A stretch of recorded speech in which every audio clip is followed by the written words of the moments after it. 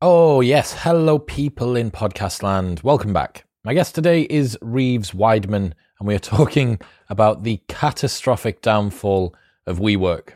At one point, WeWork was one of the world's highest ever valued private companies. Now it's in free fall. So today, expect to learn why WeWork was so overvalued, where it got all its capital from, the fundamental flaw in the business model, how personality and charm can overcome objections, what we can learn from Silicon Valley's biggest failures, and much more. I've spent a fair bit of time learning about WeWork and Adam Neumann, the ex-CEO, over the last couple of years, and to get this, there's something so compelling about it. I really don't know what it is, but I hope that you find it as interesting and enjoyable as I did.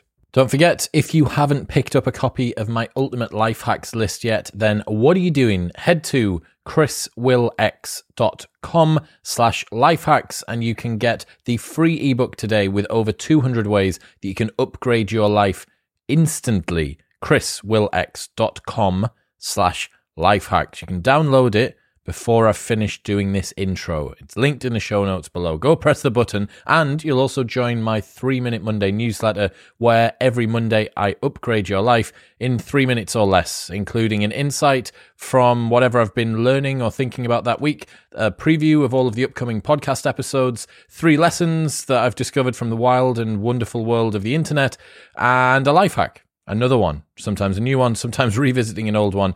chriswillx.com/lifehacks. Go and pick yourself up the free ebook and you'll get added to my 3-Minute Monday newsletter.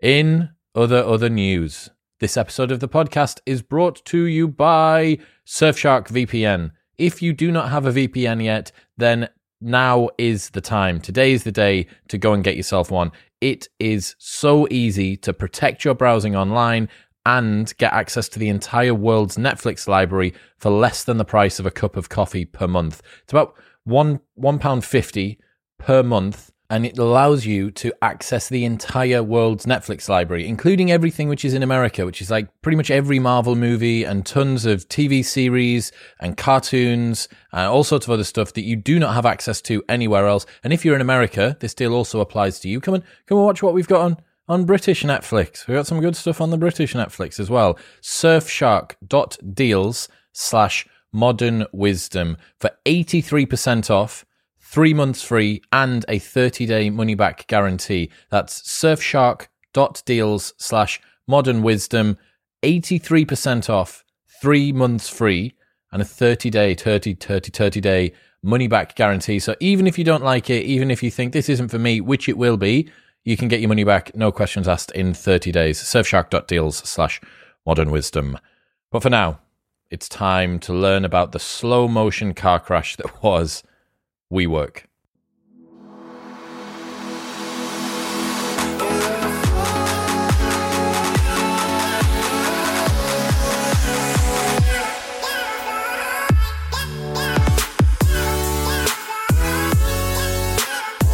What have you spent the last couple of years researching?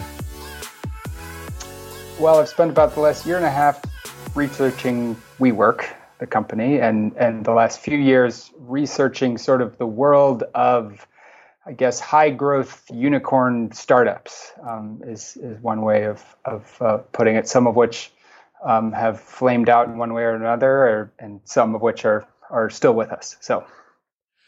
Is WeWork classed as one of those unicorns? And what is a unicorn? For people that don't live in Silicon Valley, what's a unicorn?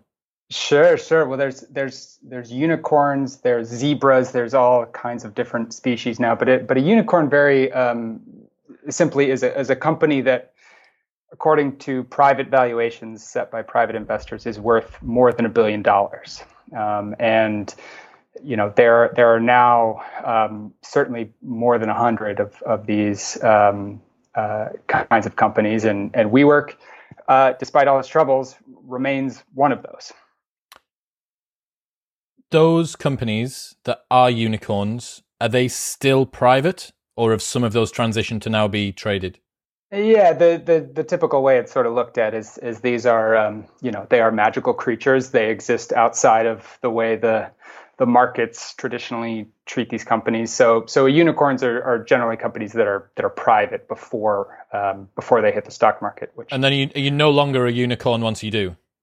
You're not. I don't know like what you transform into exactly in like the Silicon Valley nomenclature, but you yeah. It's sort of like caterpillar butterfly thing, but I don't know what the next like transformation is. Got you. If anyone understands the Pokemon game that is Silicon Valley sufficiently well, what does the unicorn evolve? It's Charizard, isn't it? Charizard, exactly. And then you get the shiny one, and then that's everyone at school wants you cards. Well, you're joking, I think, but truthfully, there is another group called a decacorn. And a decacorn is an even rarer breed of company that has a private valuation above $10 billion. And WeWork was one of those. I guess that is actually a qualification that the company has now lost. Who else is in that category of your decacorn? Do you know? I'd have to think. I mean, Airbnb is one that is sort of going public, has said they're going public soon. I think Palantir, which also went public recently, is another one that would have classified. It's a pretty small group, and it has traditionally been kind of the biggest companies, the Ubers, the Lyfts, and the WeWorks that reach that kind of threshold. Have you had a look at much to do with the electric scooter? Lime and Bird and all of this. There was a period, was it towards the start of last year, where they were doubling their valuation every 6 weeks, like all of them? Yeah, well, and here in the U.S., they seem to find a new city to occupy every few weeks, and yeah, I mean those are the kinds of companies that we're talking about, and I think one of them I'm forgetting exactly, but I think Bird may have at one point had a $1 billion valuation, which is, I mean, if you want to kind of summarize the last decade, a $1 billion scooter company that didn't exist a few years ago is. Which, by the way, I was recently in Nashville, Tennessee, and tried to get a Bird scooter. I think technically I was trying to get a Lime scooter going. They're Birds, they're Limes. There's like 5 or 6 different companies in all these cities, and I could not get the app going. Could not get the scooter to stop chirping at me, and eventually just gave up on it. So. It's unclear exactly what the $1 billion valuation is worth. There's some executive from Bird and Lime screaming into their AirPods at the moment, going, "It was your fault. This wasn't us. We tested it till the cows come home." Yeah, well, unfortunately, the scooter is no good without the human to get on it. So I guess maybe take the app back to the lab. It's interesting with that, just to sort of linger on that scooter thing for a second as well. It really does show how decoupled valuation has come from marketability. There are entire cities that have outlawed these scooters. I think because it's San Francisco had decided that they were going to permit 1 or 2 scooter companies at a time to trial, because they didn't want overload. It's like, right, here's the 6-week window where everyone can have a go on a Lime. Here's the 6-week window where everyone can have a go on a Bird. Yeah, that's right. And I live in New York City, where they aren't allowed, and it's been kind of a political back and forth of do we want these scooters, cluttering up our sidewalks, and the battle we've had there recently, or sort of the back and forth was there's now multiple kinds of scooters. We have these scooters called Revels, which are, you actually sit back. It's almost sort of like a Vespa, an electric Vespa, and several people have died. And the companies shut down for a while, but then they kind of brush it off and sort of continue expanding. So it is. The scooter wars are sort of an interesting and weird dynamic that's now in pretty much every city at this point. I can see you or an equivalently talented writer coming up with a really interesting book about that in maybe 5 years, once we have a little bit more story arc about all of this. Because it's such a like Pokemon, Power Rangers battle of the sort of weird novelty personal locomotion world. Yeah, right. And which one's going to win, you know? And what's the difference between them? And it is, I mean, it's actually is something I've thought about. And I think one of the interesting things about a lot of these kinds of companies, some of the ones we're talking about, but the scooter one specifically, is these are Silicon Valley startups that are taking that kind of ethos and bringing it into like the real physical world. Like, this is not a piece of software that just exists somewhere. This is suddenly there are scooters all over my city. And there's good parts of that and there's bad parts of that. And you can argue both sides. I, despite the story I just told you, have enjoyed riding these scooters in other situations. And I think there may be a very good argument for them, but they do put these companies in kind of an interesting place that they weren't in 10 years ago, which is that Silicon Valley startups typically preferred to kind of choose to believe that the real world was sort of over there, and that they didn't necessarily have to think about how whatever they were working on, sort of what effect it had on the broader world beyond whatever they wanted to do. And now these companies are having to deal with city councils and politicians and local businesses. Real shit.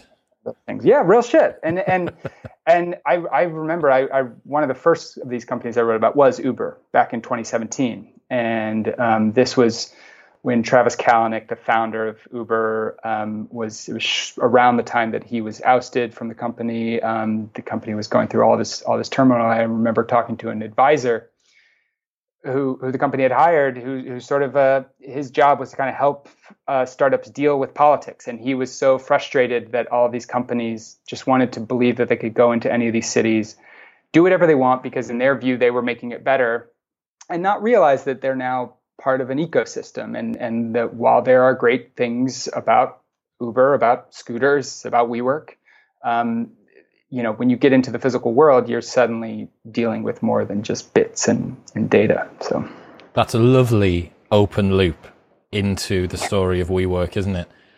Yeah. So where do we begin? What's the people who are listening don't have a clue what WeWork is. They've probably gone past them in the street, the sign, but maybe haven't realized.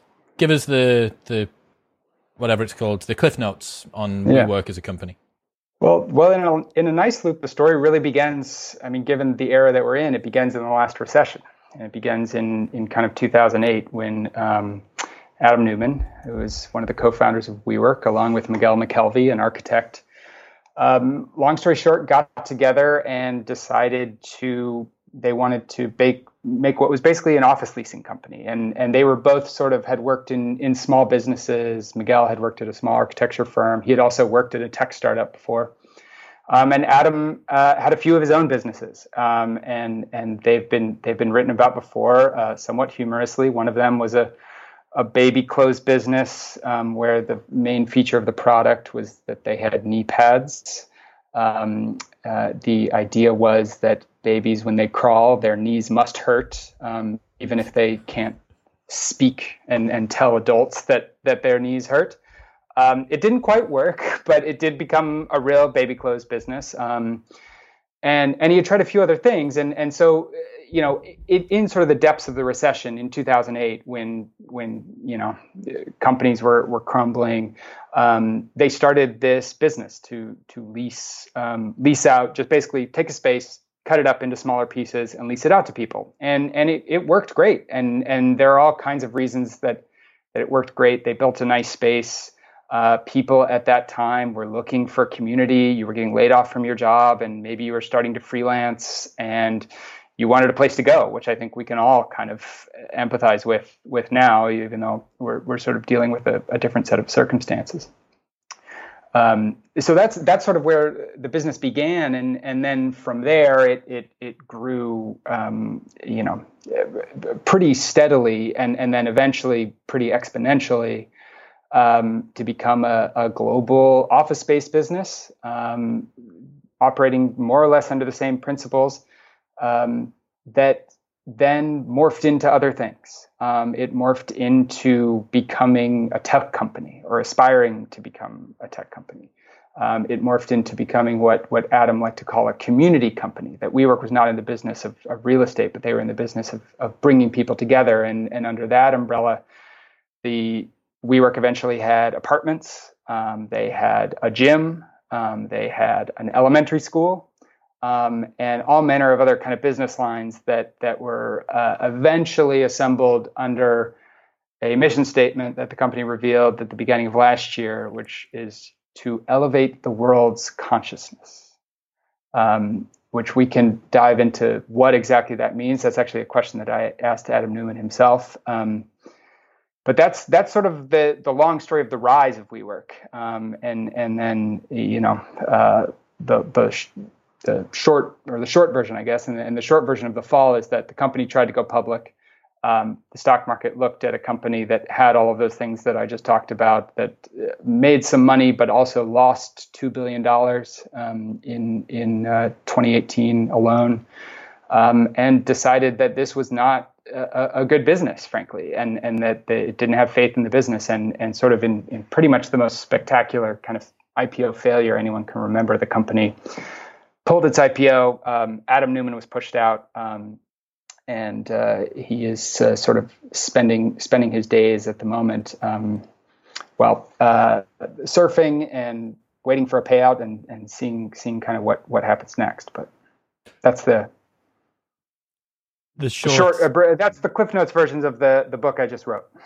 Dude, I mean, I've watched, before reading your book, I'd watched a bunch of different videos that have been done on it. The guy's name is going to escape me. Australian dude, YouTuber, who does some really great...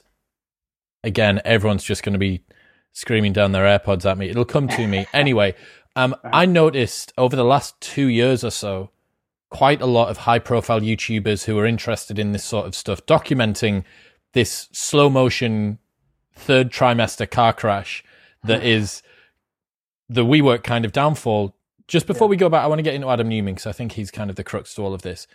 What actually happened with the IPO? Like, do you need like a particular amount of interest before you go public? Why was it a failure? Yeah, well, the public often thinks of IPOs of like, oh, am I going to invest in this, and is this going to be the next Apple, and is this going to pay for my kids' college education? Like, an IPO is very specifically, company needs money and they need to raise it. And in WeWork's case, they were trying to raise $3 billion. And as part of these IPO roadshows, which is what all these companies are doing now, although they don't actually go on the road anymore, is they go around to investors. They give them a document. It's called an S1. It's a document that's filed with the SEC in the United States. And then they give them a presentation. They say, here's how our business works. They're supposed to sort of be honest and forthcoming about some of the potential problems. And then investors have to decide whether or not they want to invest. And this is going to institutions, a place like Fidelity, that might be able to invest $1 billion on its own if it wanted to into an IPO of this size. And essentially what happened is for a variety of reasons, and we can talk about them, investors just decided that the company wasn't worth what it said it was, and there wasn't enough interest. And so eventually, once it was clear WeWork wasn't going to be able to raise the $3 billion, or at least that there was a danger that it wouldn't get there, for a handful of reasons, they decided to pull it. How would you describe Adam Neumann as a person and a CEO? Two different questions, but they are related. Charismatic, outgoing, very tall.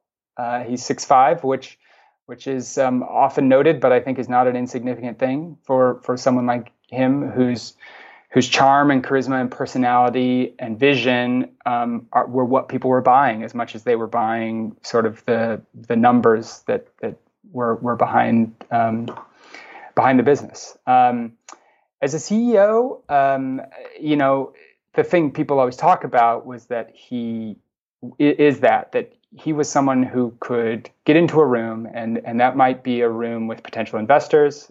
It might be a room with a landlord he was trying to make a deal with. And it might be a room with his employees, and that he was able to convince them that what he was selling would become true. That this vision of WeWork as much more than an office leasing company was possible, and that they were actually building that. And I think that was, like, whatever people want to say about them, he was an incredibly inspirational leader, and that went for young people who were straight out of college as much as it did for sort of mid-career people who came in and saw something to kind of latch onto.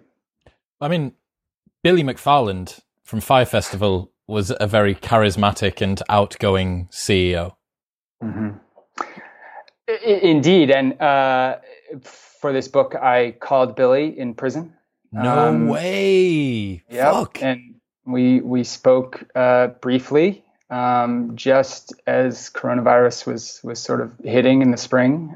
So it was obviously a tense moment for him. And the reason I called him is that he launched his companies from WeWork offices. He was a WeWork tenant. No way. And in fact, the sort of mild amount of news that we break in the book is that his company before the Fyre Fest, before Fyre, was called Magnesis. And Magnesis was a sort of credit card club access kind of company, basically a lifestyle company. And at one point, Magnesis had a WeWork office in New York, and Billy had met Adam a number of times. He sort of talked to me about how, at least the way that he thought of his companies as at least at their higher aspiration as connecting people. He saw that vision in Adam and sort of what he was selling. And at one point, WeWork and Magnesis were in talks. WeWork was in talks to buy Magnesis. It would sort of be the kind of lifestyle component to go along with the WeWork work component. Unfortunately, Billy and his company trashed a townhouse where they had a party in New York. The deal fell apart, and the rest is history in multiple ways. Both Adam and Billy went their separate directions, and I guess in a certain way they came back together in the way that their stories ended a little bit. But I wonder what I would love to be a fly on the wall in a meeting between Adam Newman and Billy McFarland, man. Yeah. Did you see that podcast between Grant Cardone and the Real Wolf of Wall Street? Oh, I didn't. Okay, well, it's like a big dick measuring competition. They get them out on the table and they start wiggling them around, and then Grant wiggles his, and then Wolf of Wall Street wiggles his, and it's just that. And I imagine Billy McFarland versus Adam Newman will be something similar. Yeah, and I think, I mean, I remember watching the Fyre Festival documentaries, which I devoured, and you watch, at least for me, I would watch Billy, and I would be like, this is the guy that was so charming and charismatic. But then, and in some ways I had that feeling when I met Adam, but of questioning this a little bit. But then I think it's hard to know when you sort of get into these rooms, and people also are incentivized to believe. They want, people wanted the Fyre Festival to happen. People wanted WeWork to change the world, to make it a better place. So it's easy to sort of look at this sort of skeptically, but then I think when you get in the room, there's a reason they appeal to people. I wonder if you agree that the same compulsion we all have of why we watched the Fyre Festival documentary and fell in love with that sort of thing where you're kind of watching through your hands a little bit, like how you watch a horror movie, at a much more transparent and slower and significantly, in terms of capital, bigger scale. I think that's why WeWork has warranted a book written by yourself and all of these videos I've seen online with, like hundreds of millions of plays and stuff like that. Mm-hmm. Would you agree? Is that the primary pull, like the reason that people are compelled to look at WeWork?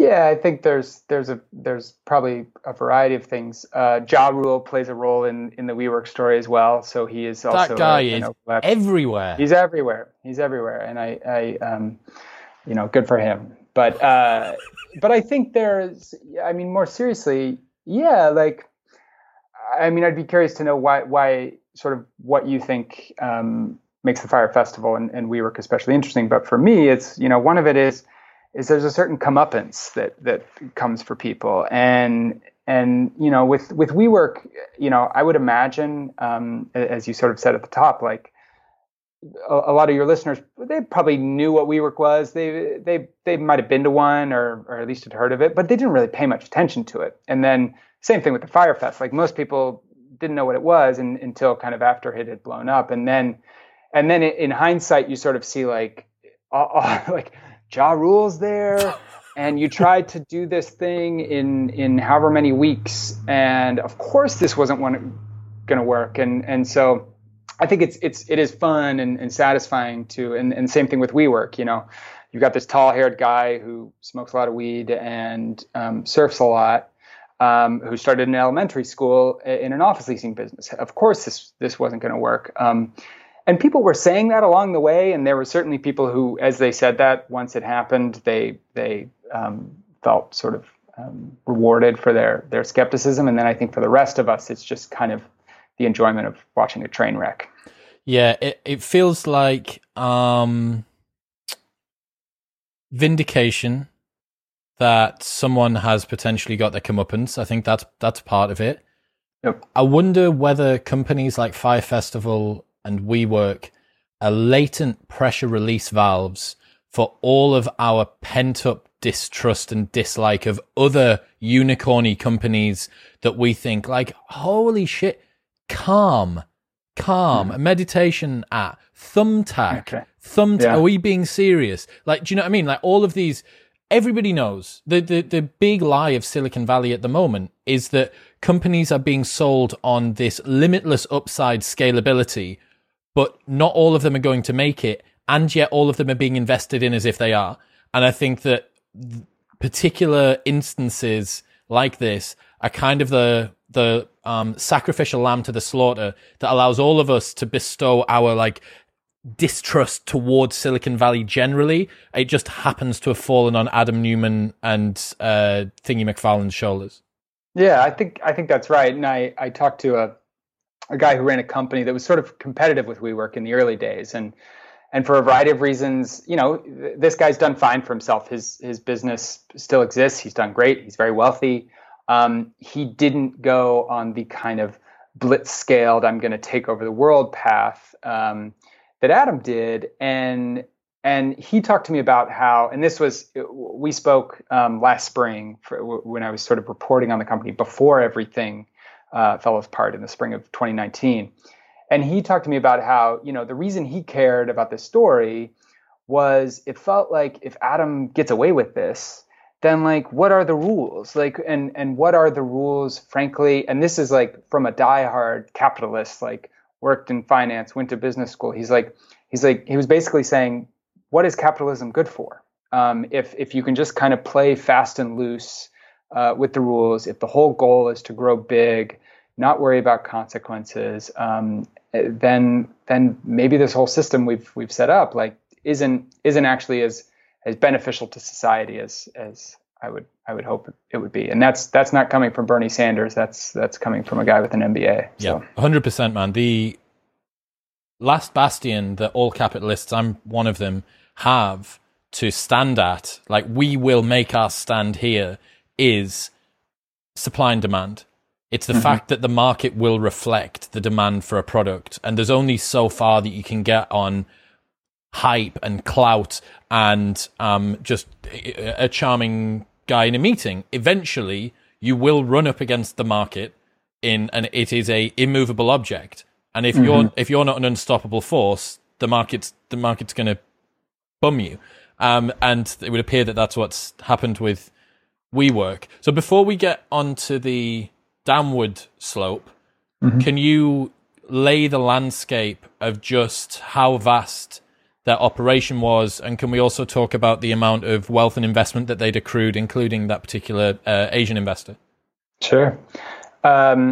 So by 2019, by the spring of 2019, when I started reporting on the company, I think, and the first location opened in 2010 in Soho in New York City. By 2019, they had more than 400, 30 plus countries, 5 different continents. They were just opening in Africa and in Johannesburg. Hundreds of thousands of members, as they call them, not tenants.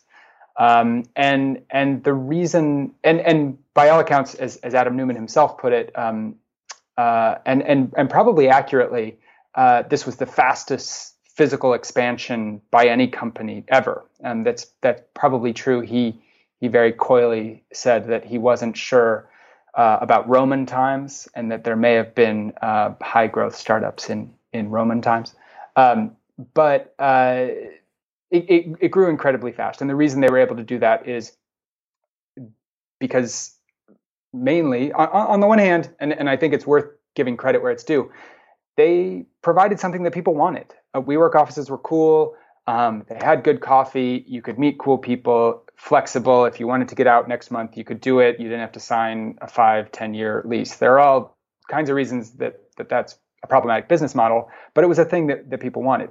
The other thing, as you allude to, is that Adam Neumann was extremely good at raising money.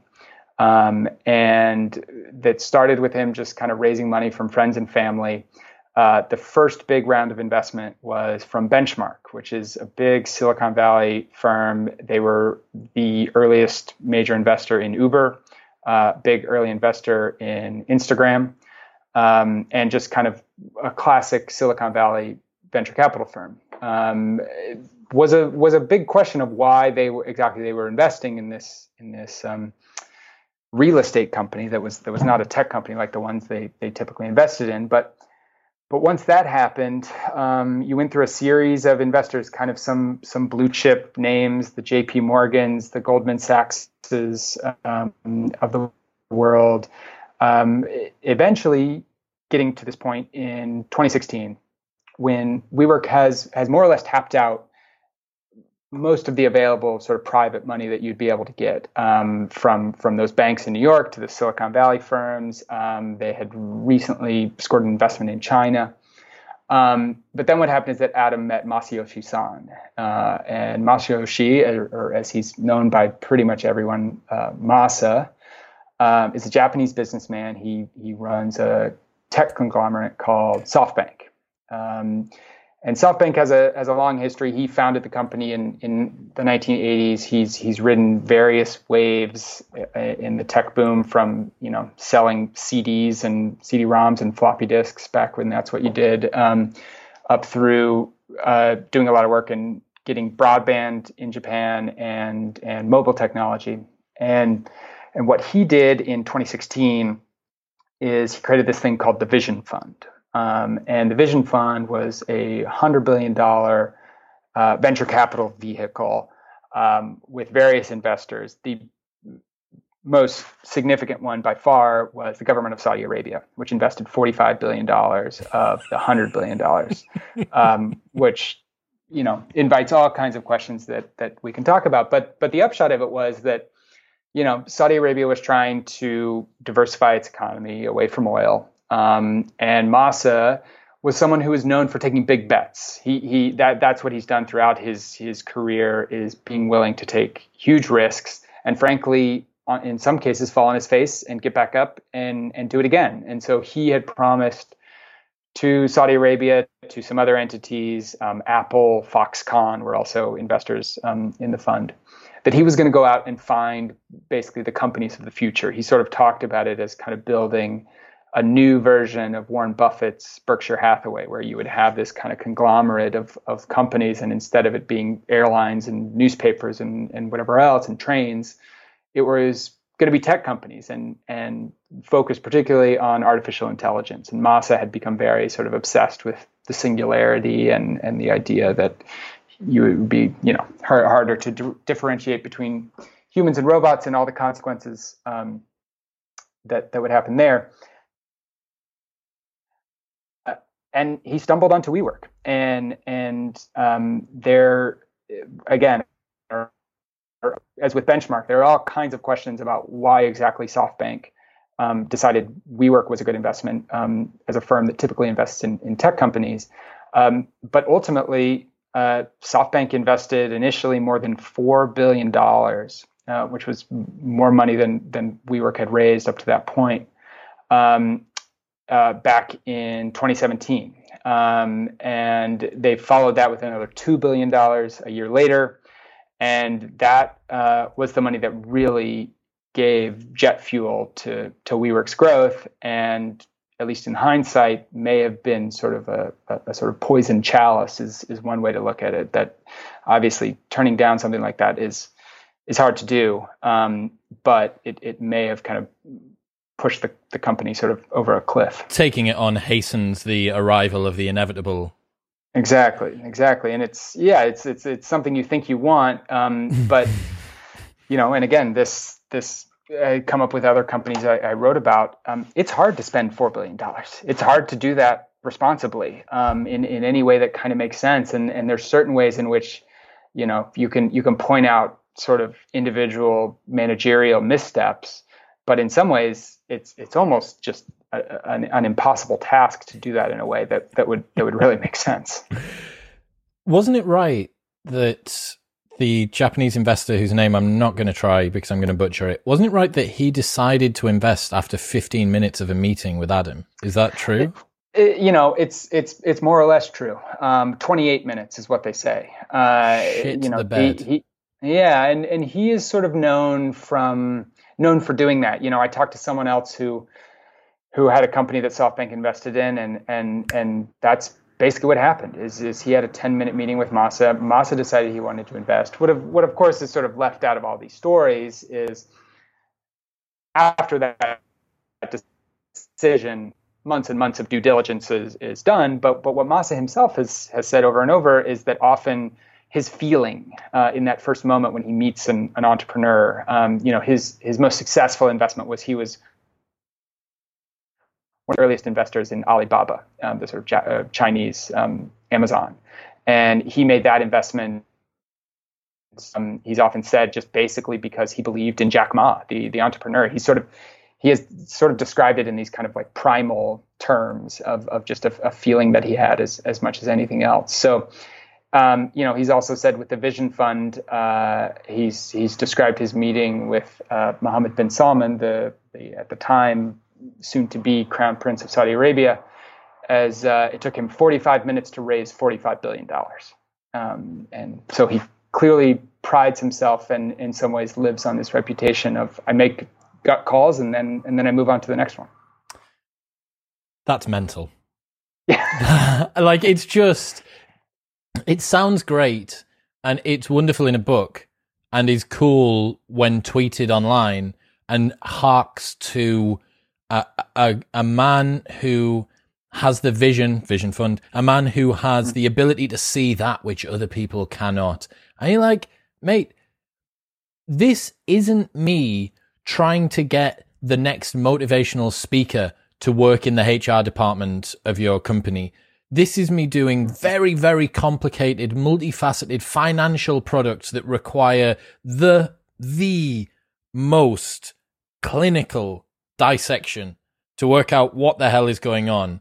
And you're doing it based on whether or not this person, like, I could send one of the 18-year-olds that works for me in Club Promo, one of the event managers I've got, who are just brimming with testosterone and charisma, send them in as the pretend someone of something. And so anyway, that I think lays the land quite nicely.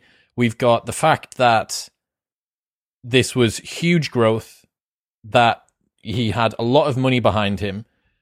Can you give the elevator pitch for how WeWork made its money, like what the actual core of their money-making operation was?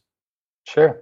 It was essentially a rent arbitrage. So the idea is they would go to a landlord, lease a building, or a floor of a building, and they would pay a certain amount of money to that landlord. Let's say it's $100, and then they would then slice that office up into 100 little offices, rented out to 100 people, and each rented out to them for $1.50. So then, they're making $150. That's essentially the business. That's it. It's as simple as that, and it's frankly as old as time. And that was what was so confusing to people. is that this is a business that existed before. WeWork had made the offices cooler. They had done an amazing job of branding, which is not insignificant. But the idea of taking big spaces and cutting them up into smaller offices is something that's happened all the time. Regus, which is a company based out of Europe, is sort of the most prominent example. And so that was kind of what was most confusing about people, or to people who were skeptics of it, is that's a tough business, and it's a risky business, because what happens, and we've seen this now, is what happens when you hit a downturn. And I think, if suddenly all 100 of your tenants, or even 50 of your tenants, leave, then you're underwater. And if that happens at the scale that WeWork had grown, that's going to be a problem. And I think that's, an underrated sort of part, or maybe underconsidered part of the success of a lot of these unicorns over the past decade, is that the economy did nothing but grow, basically from the 2008 recession up until the pandemic that we're all experiencing. By and large, it was an upward trajectory. And so none of these companies had to deal with kind of what had fallen, or deal with doing business in a difficult climate. So, WeWork tried to make money other ways. I mean, the apartment business didn't quite work. The elementary school wasn't making money. They tried to get people to pay for extra printing, but those are marginal things. This is not like a software business where you're going to be selling more and more services the more and more you get people on your business. Essentially, it just came down to renting out space for a certain amount and hoping you could lease it out to other people for more money. Me and you could do that. We could get whatever that nice apartment that you're in now with that painting of a very majestic castle is. This is a WeWork in Austria. Like, me and you could do that. And this really is like the elephant in the room, the crux of the story, that WeWork was positioning itself as a tech company. It was billing itself as a tech company. It was telling people it was a tech company, but it was the oldest of old time real estate. And it was just skimming off the top the difference between long lease versus short lease. And once you get below your minimum occupancy to hit break-even point, which is inherently risky when you allow this hyper-flexible 1 month minimum, no month minimum rolling contract bullshit, you are left holding 400 plus properties across 6 continents, all of which can't be occupied during a pandemic, which no one could foresee. But you certainly could foresee, if there is ever a downturn, if there's ever a reason for people not to go to work, or just generally a recession, our costs are going to go up and our income is going to completely disappear off the face of the earth. Yeah. Yeah, I mean, to go back to your point, like, yeah, you and I could run one of these spaces. There are people like you and me who do them. They don't run 400 of them, and I speaking for myself and others, what Adam Neumann had partly was the same, and why he and Masa from SoftBank were sort of came so neatly together is a very high risk tolerance. And a willingness to sort of say, this doesn't totally make sense, but there's an argument for it. There's an argument that we could kind of make that this might work. And so, there's a very thin line between the kinds of risks that pay off and the ones that ends up with you collapsing. And I think some of this just comes down to temperament. And we start the book with a quote from Adam Neumann's high school driving instructor, who, recognized in kind of just the way that he operated as a teenager, the thing that he said in a class in Israel where Adam grew up was Adam's either going to be a millionaire or he's going to jail. Like, those are the two options. There's no like nice, steady Adam Neumann work his way up the ranks at some job. He was a go big kind of person. And the question was going to be, whether he ended up being successful with that risk or falling on his face, or both.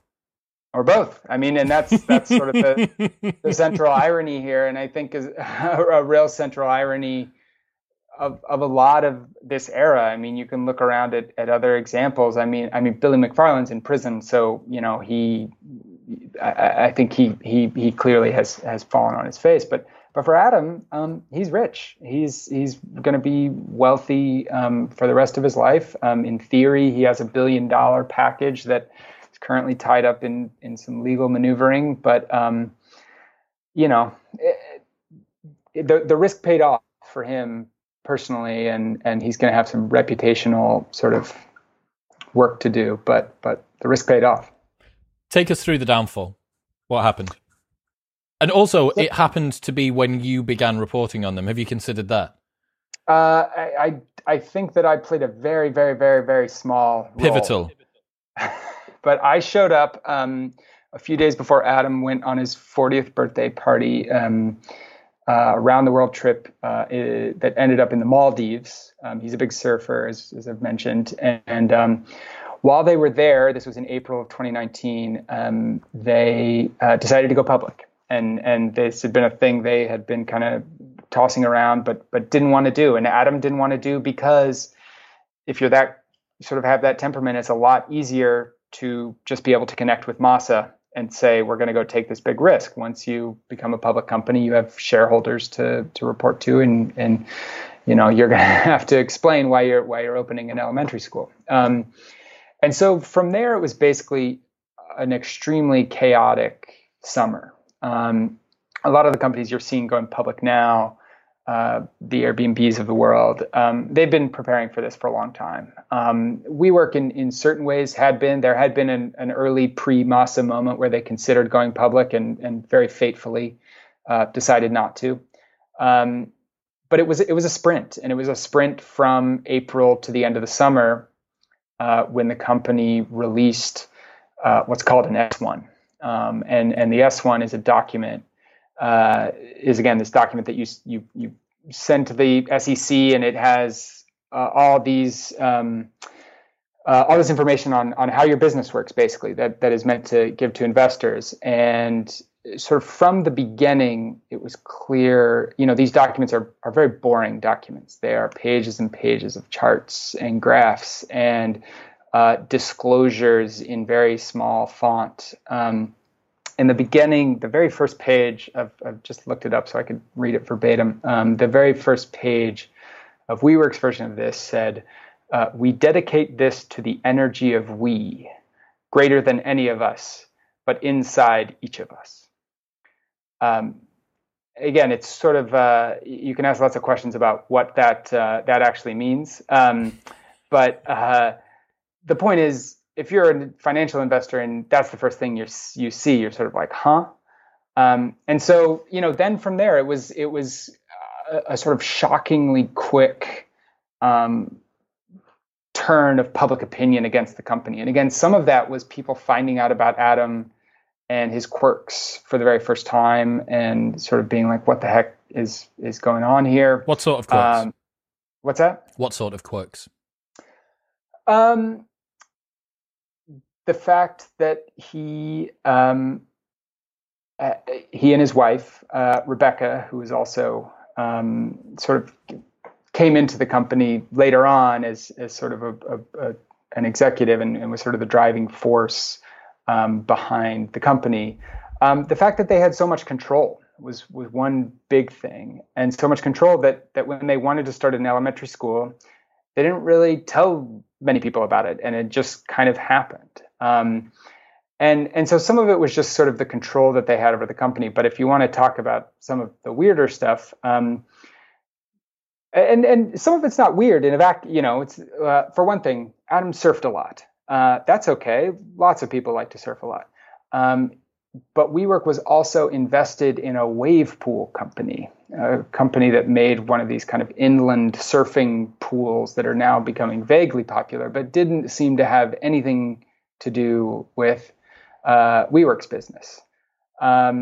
It came out sort of an open secret that Adam smoked a lot of marijuana, and that again, in and of itself, not the strangest thing in the world. But when you have the CEO of a company sort of doing this as kind of regularly and openly as he seemed to be, it led people to ask a lot of questions. And then I think the main quirk, I guess, to circle back to that sort of epigraph that I mentioned, was just the way that he talked, and the way that WeWork talked about what they were doing, and the fact that they just wouldn't state the obvious, which is we're a real estate company. They insisted on saying, we are elevating the world's consciousness, that this is all about the energy of we and all of this stuff that I think, on the one hand, I'm in favor of elevating the world's consciousness, whatever that may mean. Sounds lovely.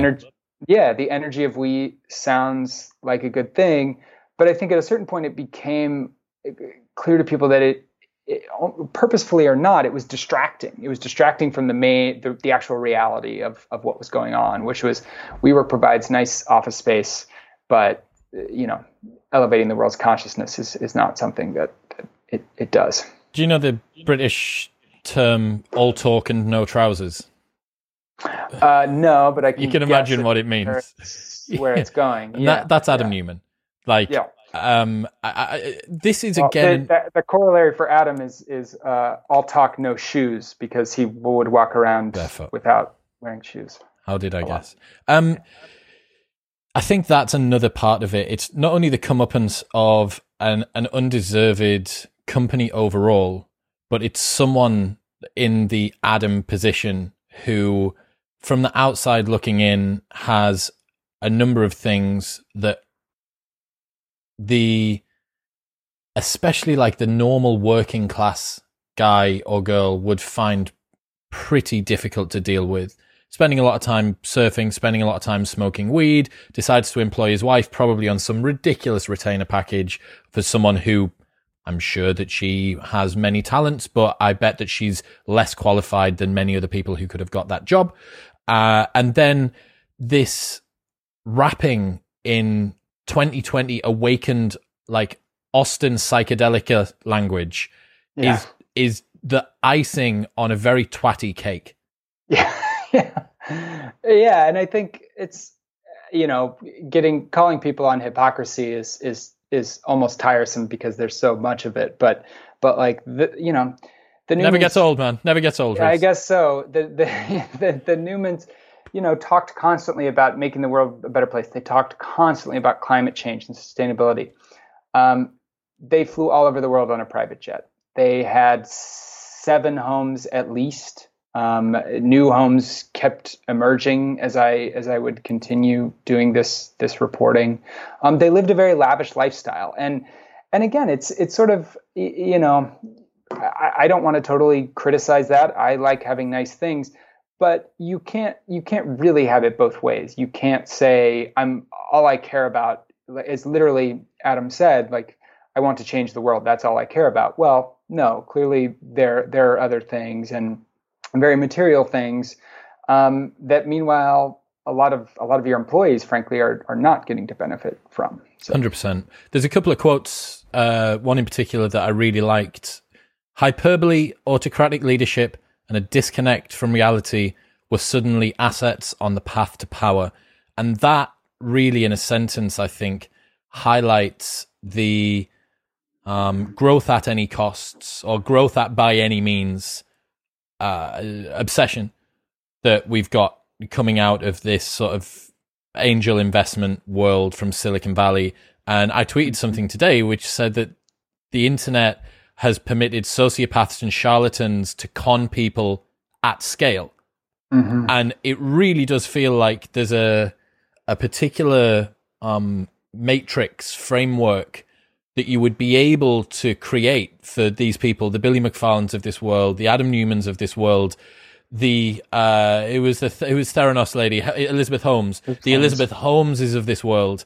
Like, there is common threads between them all that weave them together into a particular type of person. And the scary thing is that all they needed was the right company. Like, the key issue behind Elizabeth Holmes from Theranos, from Adam Newman from WeWork, and Billy McFarland from Five Festivals, their product was shit. Like, fundamentally, their businesses did not work. Like specifically with Theranos. Like you said it was going to do a thing and it didn't. At least Adam Newman actually had offices. They just weren't financially sustainable, and the minimum occupancy was too high and it was too risky. Billy McFarland did not deliver a festival. Elizabeth Holmes did not test your blood. But between them all, there's some common threads. So I want to get into the Theranos story just a little bit because it's just fun. Before we do that, what are the lessons that you think the world should take away from the WeWork story? I've been thinking about this a lot, especially, I started writing this book before the pandemic began. And we are in an era where, for better or worse, a new world is going to be built. And Adam, maybe not a new world, new things are going to be built, frankly, more easily than they once were, because, as with the Adam Newman WeWork story, he built it out of the recession. It wouldn't have worked if he had started at another point. He started it at this sort of trough when real estate prices were low, and you could do something kind of different.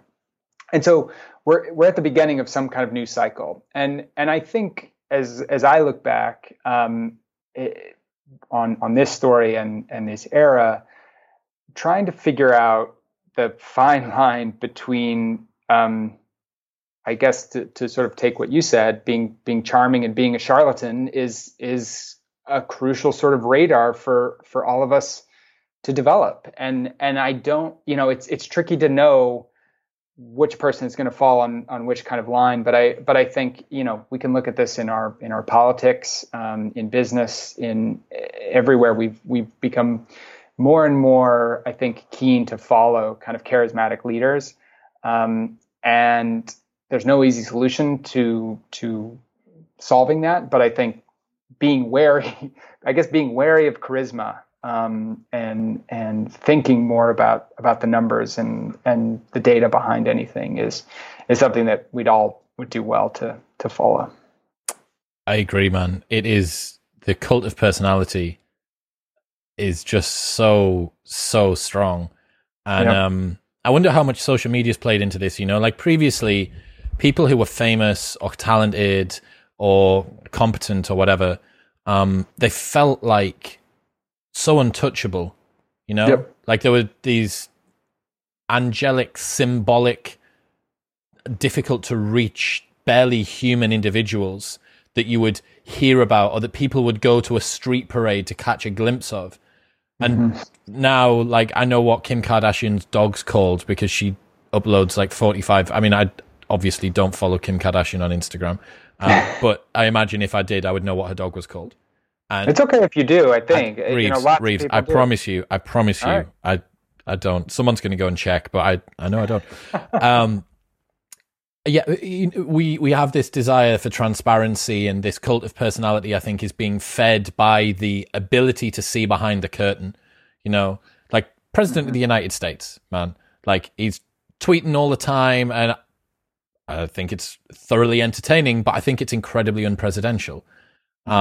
And the fact that you have this ambassador for the personality frontier being the most powerful man on the planet is like, well, if he can do it. Yeah. And Adam Newman was very good friends with Jared Kushner.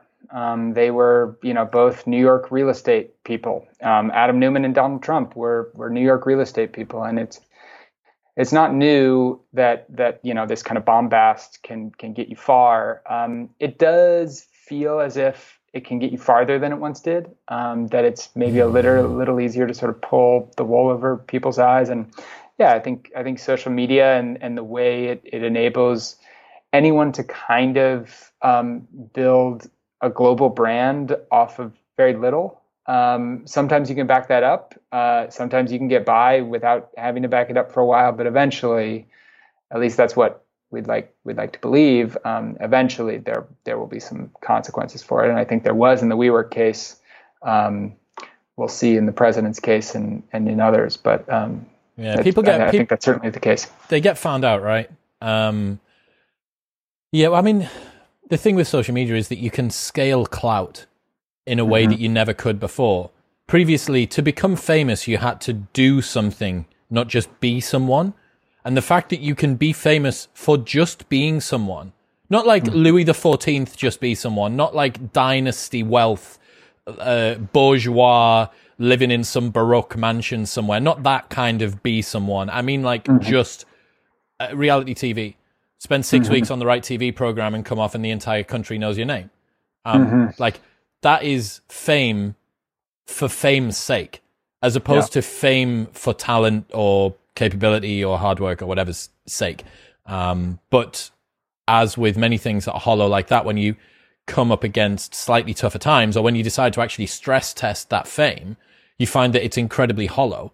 And you're like, oh, actually, there's nothing in here. Like, hit it with a hammer and it cracks and splinters everywhere. And you're like, oh, that was all it was. I thought that this was the Elon Musk, I am allowed to have this much bravado because of how much gusto I've got behind me, how virtuous and sort of reliable this is.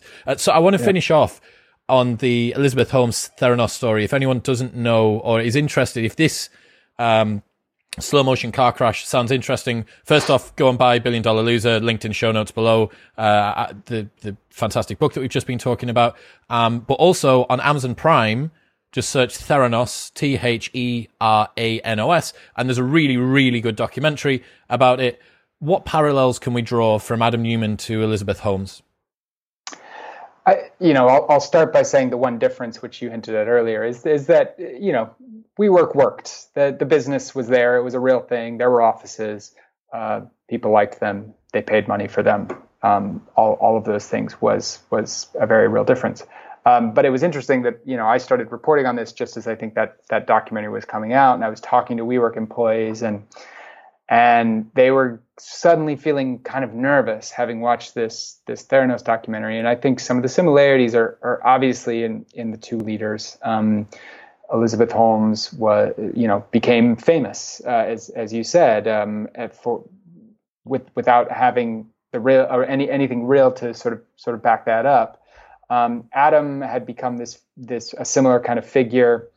There were things like the stratification of information. I mean, you look at these two companies, and they both of them kind of became so big so fast. You were kind of in your own corner, and you assume that there are adults in the room. You assume that there are kind of checks and balances going on, which is like what we all hope. I mean, that's the only way to like go through your day with some kind of healthy skepticism, but some kind of belief that people are running the numbers. And I think, in both cases that failed people. And then the checks and balances on that point, a lot was made about with Theranos. There were no doctors on its board. It was all kind of big names who had been kind of wooed by Elizabeth Holmes and charmed by her. And that was the case with Adam. It was kind of these finance people. There was not a real estate person on WeWork's board of directors, which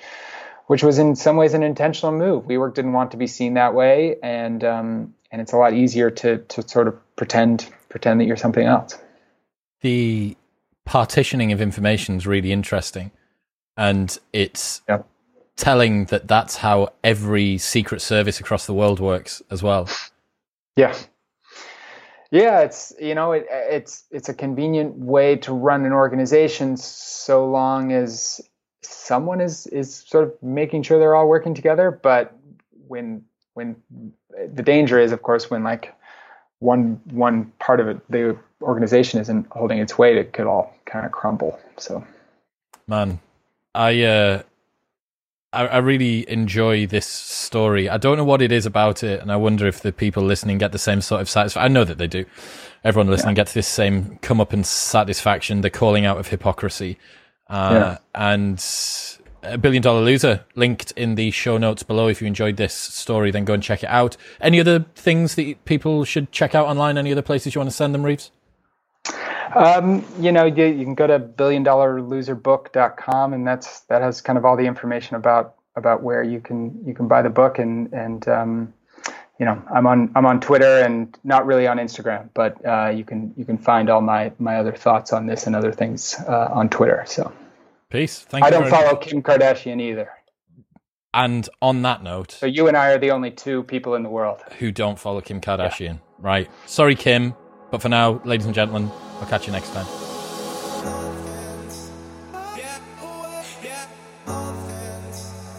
Thank you very much for tuning in. Don't forget, you can get access to the entire world's Netflix library and secure your browsing online for less than £1.50 per month by going to surfshark.deals/modernwisdom. Get yourself a VPN. It takes 1 minute to download and press the button and you can be started today. Also, if you haven't picked up a copy of my ultimate life hacks list yet, then head to chriswillx.com/lifehacks. You will get the free ebook with over 200 ways that you can upgrade your life, and you will be added to my 3-Minute Monday newsletter.